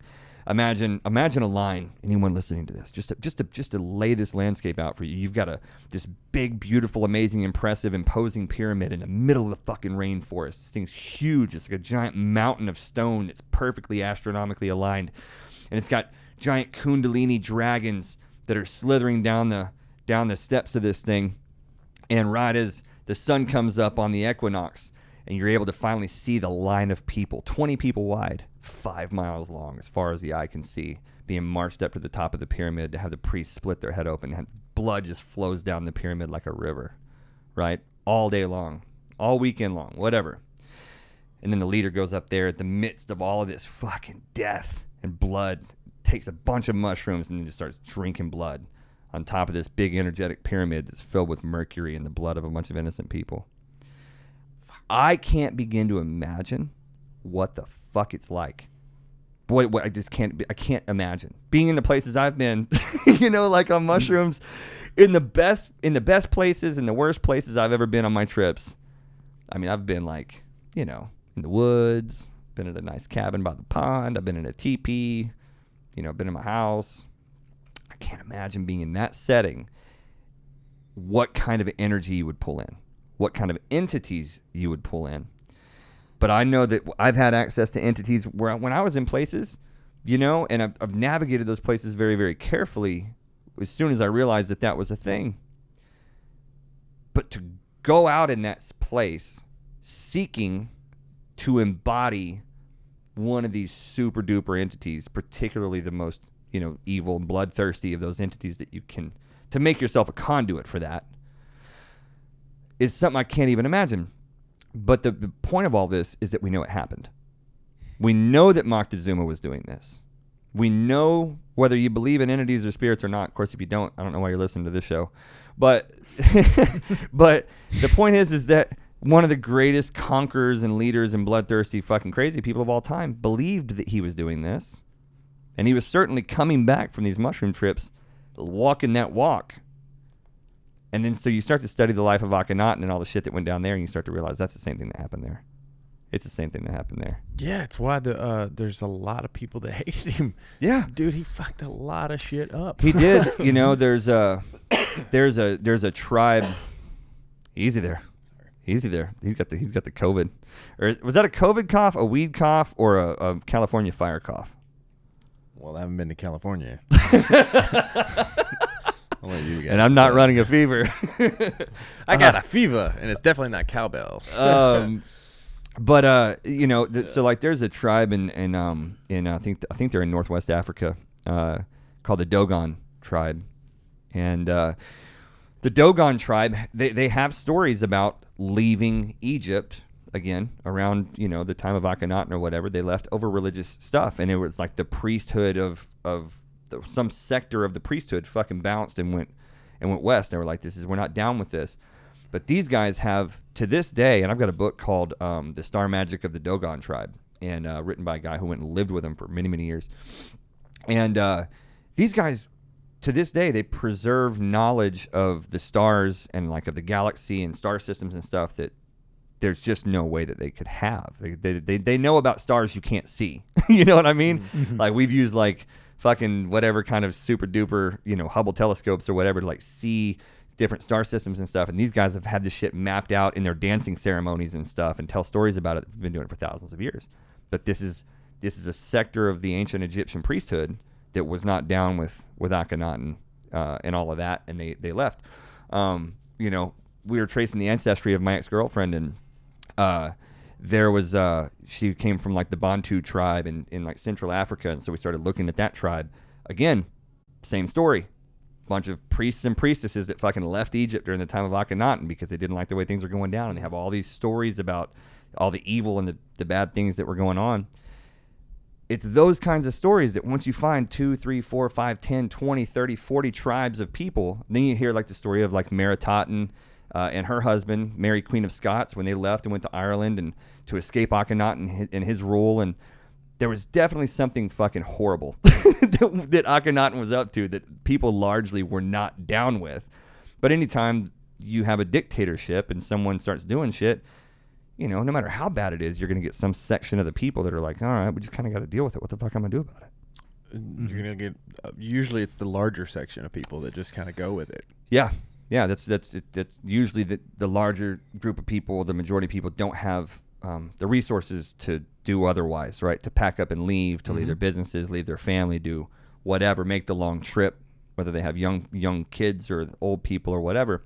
So yeah, you see like the priesthood, there was a schism, and like a lot of the priests left and went here, and a lot of the priests left and went there. But the point is, a lot of the priests left. And ancient Egypt was a place where, you know, more or less for about 3,500 years, they were like the happiest people in the world. You know, and all of a sudden they're like, this guy fucks everything up. So I think I can wrap it on Akhenaten on that note, is that like there's, and we'll pick this up and go and move, branch out into other areas, you know, in the next few episodes or whatever, because that's what this whole Alexandria project is about. But the key to understanding Atenism is go look into it, which, by the way, I thought was really interesting. I Googled, or I went onto YouTube and typed in Atenism. Not one suggested, like, I typed in the whole word and it was like, do you mean atomism? Like a nuclear. Really? You can't. I use DuckDuckGo from now on everything, because there's things that I will look up on Google and won't show up, and then I go to DuckDuckGo and it's exactly what I'm looking for. So you're like the second or third person in a week that's mentioned that to me. And when I get on there, it pops up as like these 3 websites were tracking you. Like, it happens often when I'm on DuckDuckGo. That's interesting. Like apps that my phone is connected to, it shuts down those searches on when you hook up to the internet. DuckDuckGo immediately makes your searches private. Well, that's interesting. cool. Okay, I'll look it up as soon as we hang up. You can help me navigate that space. So, atomism is a thing. We are the world is currently under the rule of an atomistic group of crazy people. Their rule is coming to an end.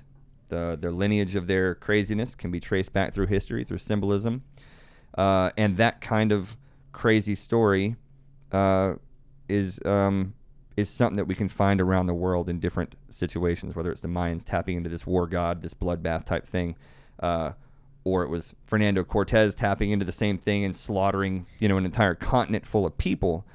We can see that there's a battle for good and evil that's taking place in 5D, right? You may call it St. Peter if you're praying to St. Peter, but at the end of the day, if that thing is telling you to go kill as many human beings, man, woman, child, innocent, soldier alike, it doesn't matter what you call them. It doesn't matter what color his skin is when you're praying to him. At the end of the day, if you're praying to something that's making you do horrible shit in this world, we're calling that Satan or the devil or Aten or whatever the fuck you want to call it. It's a bad thing. War god, Ares. I think we are at a time when the other side of things is starting to take the upper hand. And I think that's evidenced by the fact that the bad guys are so desperate right now that they're pulling every trick out that they possibly can. All at one time. All at once. All at once. And it's like a Hail Mary and a fucking double reverse and a quarterback sneak all at once. But the funny thing is to me is that who most people would call conspiracy theorists are like, it's so blatantly obvious. And the people who are just, for lack of a better term, sheeple, who are who haven't woke up yet, who are still plugged in, they don't see it. And like me, Amanda, myself, you guys, and we just kind of joke about it. It's like, it's so obvious, like what is in front of us, and people are just still in so much denial that they call us crazy. I think a big part of it is like, we've talked about this before on the show, is if you don't think that you have the ability to contend, to handle yourself on a certain battlefield, you're going to do all you can to even keep from stepping onto that battlefield. And I think a lot of people lack the spiritual framework, the spiritual wherewithal, the spiritual strength, the spiritual understanding to want to enter into this conversation about the fact that there might be some 5D shit going on, that there might be, again, what got me into this was I was an atheist, and I started asking myself, like, how come when I dig deep enough, I start running into child sacrifice? Yes. When I start running into these horrible, ceremonial, ritualistic, sacrificial groups of people that are the elite people of this planet, right? It's like 15 years ago. And I was like, I can't make sense of Bohemian Grove. Like, there's a bunch of rich elite people that are going out and they're sacrificing people in the woods, and they're chanting with red robes around a fire and a giant 40-foot statue of the Babylonian god Moloch. What? Why? And then I said, well, maybe they believe in things I don't believe in, because I don't believe that there's a god or there's a devil or any of that at this point in my life. And then I went, you know what? These are the guys. I was enough of a history nerd my whole life to know that, like, these are the guys that have answers. These are the guys that know shit. These are the guys that have information that they've kept from us. And I went, if they believe it, and they've got all the answers, they've got all the knowledge, they've been compiling all this shit for thousands or hundreds of years at least. And that was when I realized, like, you can choose to turn a blind eye to the 5D reality that we are involved in a battle for good and evil, for the souls and for the spirits and for the livelihoods and the joy and the happiness and the pain and the suffering of every human being on this planet. Like, you can turn a blind eye to that reality, or you can face up to it. It doesn't change the fact that that's what's happening. You can either take an active role in your own destiny and in the fate of the world, and that doesn't have to be, you don't have to lay down your life for anything, but like, every single day doing your own best to be a good person, doing your own best to be a mindful, happy person, to be grateful for what you have. I think those are the battles that we can win every day. Yeah. And I don't think we need to win. We're doing a podcast talking about this shit. You ain't got to do that to be a contender in this battlefield. All you have to do is beat the devil every day in your own life. That's all you got to do. And the way that you're going to lose that battle every fucking time is by thinking that it ain't happening. Right? You don't even have to think about the Illuminati. And if you're listening to this, obviously you're hearing this, but like there will be people in your life, and I'm speaking to you guys now, like everyone on this, who's listening to this has got friends and family and stuff who don't get it. Yeah. Right. We all do. They don't necessarily need to get this to this extent. This is not information that everyone needs. Okay? It's not information everyone's going to accept. And again, particularly if those people don't have the wherewithal to contend on this battlefield, I don't think you should feed this to everyone. And I've seen people, not often, but I've seen people legitimately lose their minds because they can't handle this. Mm-hmm. You know, there's you can get paranoid, right? I don't personally know, but like through social media, like I've seen big pages that I followed who I then kind of became relational with people, you know, kind of buddies with people. I knew them on a first name basis. They got 100, 200,000 followers. They're well known. They're well respected. We're in private DM groups together. We're FaceTiming together. And then you start to see things in their life. You start to see their posts get dark. You start to see this and that. Next thing you know, they're wearing a tinfoil hat. They're sitting in their room naked and they're FaceTiming. They're saying they're out to get me. The 5G towers are talking into my brain. I've seen this happen. I'm literally describing a guy who I've seen this happen to. A very well-liked guy. Sold his account for the last bit of money he has. I think he's homeless now. Lost everything. And it literally came down to he stared too close to the flame for too long, you know, and didn't outfit himself in the ways of the spirit that he needed to contend with that. Because guys, make no mistake, the demons are inside of us, right? You let those shits take control, and they can. Mm-hmm. What I want to do here is give everybody the spiritual equipment to navigate these spaces at whatever level you're comfortable, right? If you don't want to look at the deep, crazy mysteries, if you're not a nerd like us, right? Like we just like talking about this shit because we're nerds. Yeah. You know, but you know, if you don't want to do that, that's cool. But just have the spiritual wherewithal to at least understand that every day you make choices between being grateful for what you got or being afraid of what you're afraid you're not going to get. Right? Be grateful. Don't be afraid. You know, treat people with love, not fear and suspicion. Right? If you just use those principles alone, then you're winning the battle in 5D. You don't have to think anything beyond that. But it's helpful to know that everything you do counts. I guess at the end of the day, that's really what it all comes down to for me. And it does. You got to take breaks from it too, man. Like, yeah, for sure. You got to give yourself mental breaks, emotional breaks. Like, yeah, you can just. Well, it's like me, dude. Like when you and I have had this conversation, like, and I don't even want to get off into it, but oh yeah, like you do. all of the stuff that you hear coming out about, like, like I don't like talking about the bad things that happen to kids, the ritualistic things and all that. And it has nothing to do with me turning a blind eye. It's that I spent more time there before any of this stuff came out, before any of these 99.999% of people you see talking on social media had no idea about this stuff. 6 months ago or a year ago. 6 months, a year ago, nobody, most people did not know. I stopped writing about this stuff 12 years ago because it was burned out then. Yeah. You know what I mean? And that podcast and blog is still up to this day, and it's like I go back and read it, and you can see the decline of my mental health. Yeah. Through the course of that website over the year or two, whatever I was doing it. I'm not turning a blind eye to anything. I've already been down the fucking dark roads and swam my way back to brighter shores. The reality is what I can change every day is what I can change every day. Yeah. Right? I can't go climb into a deep underground military base and go dig out a bunch of kids. And I don't know where these things are. I've been down those roads. You will run yourself in circles doing it. Fill yourself full of hope. Fill other people full of hope. Try to be a guiding light to yourself and a guiding light to others. And beyond that, man, that's the only advice I got. My big thing is good advice. I talk about it to people, and sometimes I get passionate, and then and there is that question: why do you consistently bother yourself if you can't do anything? I'm like, well, here's the thing: is if I ignore it, it's still happening to these kids. Like that's my big point. Is sure. Yeah, I'm not in the bunkers. I'm out of the military. I was a saver, and I want to go save people.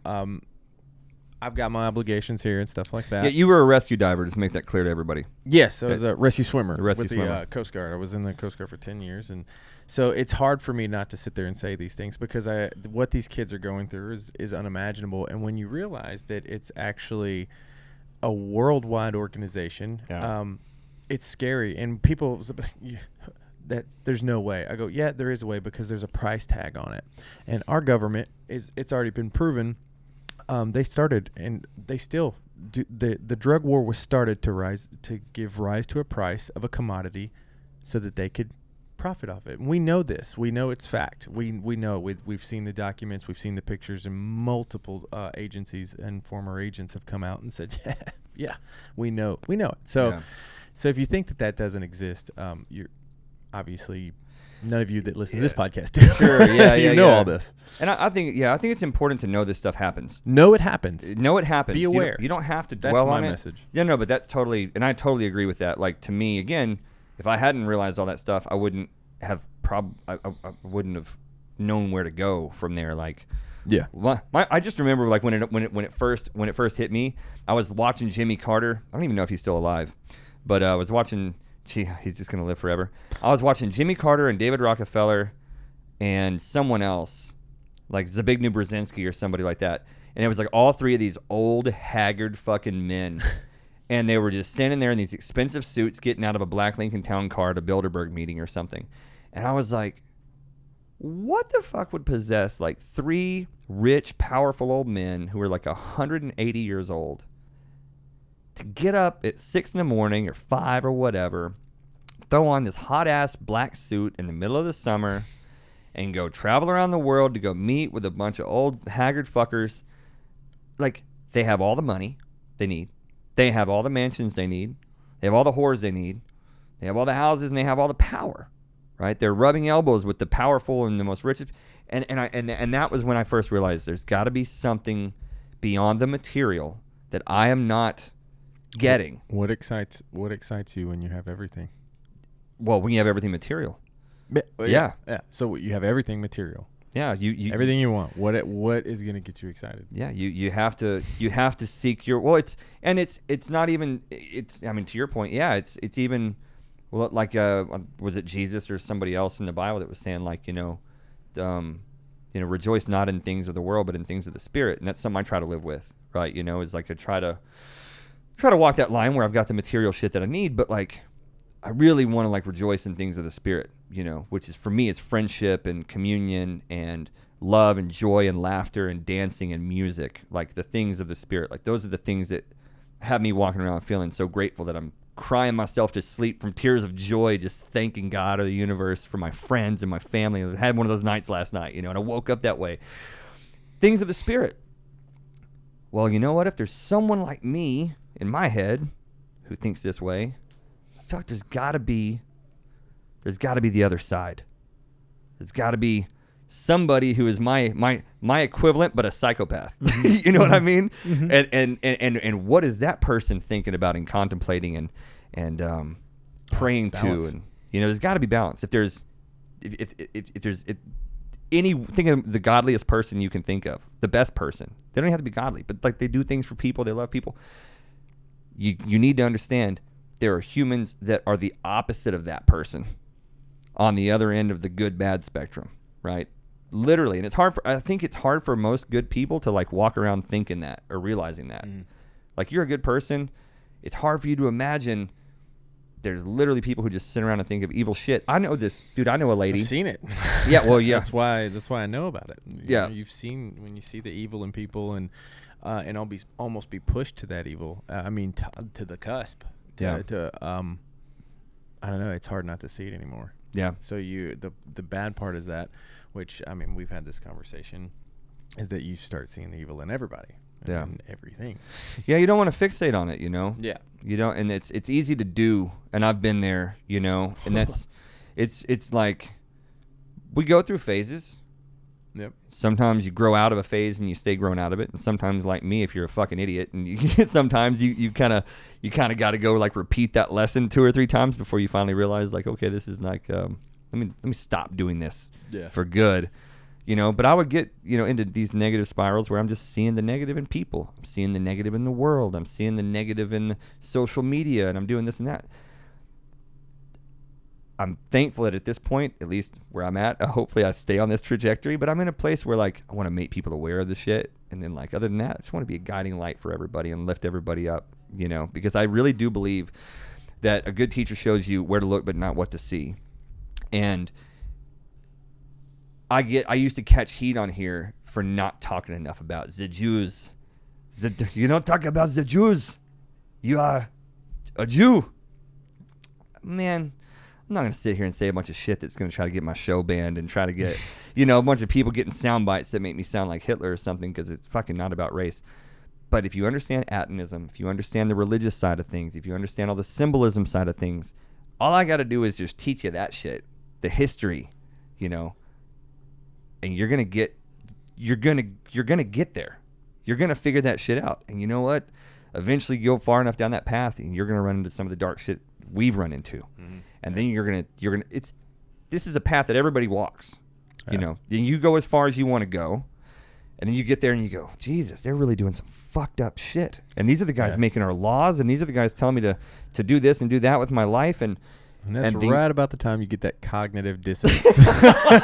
That kicks in and you're like, nope. Nah. No. And then you go away and then you're sitting back and something reminds you. Like and you've been there before. Fuck. And you see a little, because you're still seeing everything because you've seen it, but you're making yourself not think about it. But then you always come back to it. Yeah. Not always. I'm sure there's people that are like, oh, fuck this. But why I've been quiet for the past 25 minutes is I am definitely taking a break from a lot of the subject matter that we're speaking on in my personal life. I'm taking a mental time out from it. You need to, because it will bring you down. I took years off because I was majorly depressed, plus everything that I was going through. Now that I'm looking back, I didn't think I was depressed at the time. But man, you usually don't. I had to just get that off and not think about it for a while, but it affected me deeply. So guys, if you're listening to this, we'll sign off on this note, but like if you're listening to this and you think you might need to take a break, take a break. We are not going to come in here and talk about a bunch of negative shit and just leave you with that weight. I don't want to be that guy. I don't want us to be those guys. I don't want to do that kind of show. I swear to God, and I say it all the time, and I wouldn't say it if I didn't mean it. I've never been so excited to be alive. I've never been so excited to be a member of the human race. I've never been so excited to see the opportunity that the world has in front of us. And the Hindus have this belief that the world works in cycles. I share that belief, and that according to the Hindu cosmology, we actually are in the Kali cycle, what they call the Kali Yuga, because the yugas are cycles. And the Kali Yuga, Kali is the Hindu goddess of destruction, and a lot of people see that as a negative thing. But if you understand the deeper meaning under Kali in the Hindu faith, is that she destroys what is to make room for what can be, right? And sometimes in our own personal lives, and then as a society and as a global society, we have to let go of the life we had to create the one that we can have. And that is why I'm excited. And that's why all this negative shit that you're hearing about, whether it's lies or it's truthful shit you don't really want to think about or face, everywhere you look, you're seeing fear, you're seeing division, you're seeing hate, you're seeing darkness, you're seeing lies, you're seeing all this stuff. And guys, the reason why is because we are caught in the death throes of a dying dragon. And the future is looking bright AF. I can't wait to see you guys on the other side. I love y'all. From Adam, Caleb, and JC and the Wayfinder guys, peace out. We'll see you soon.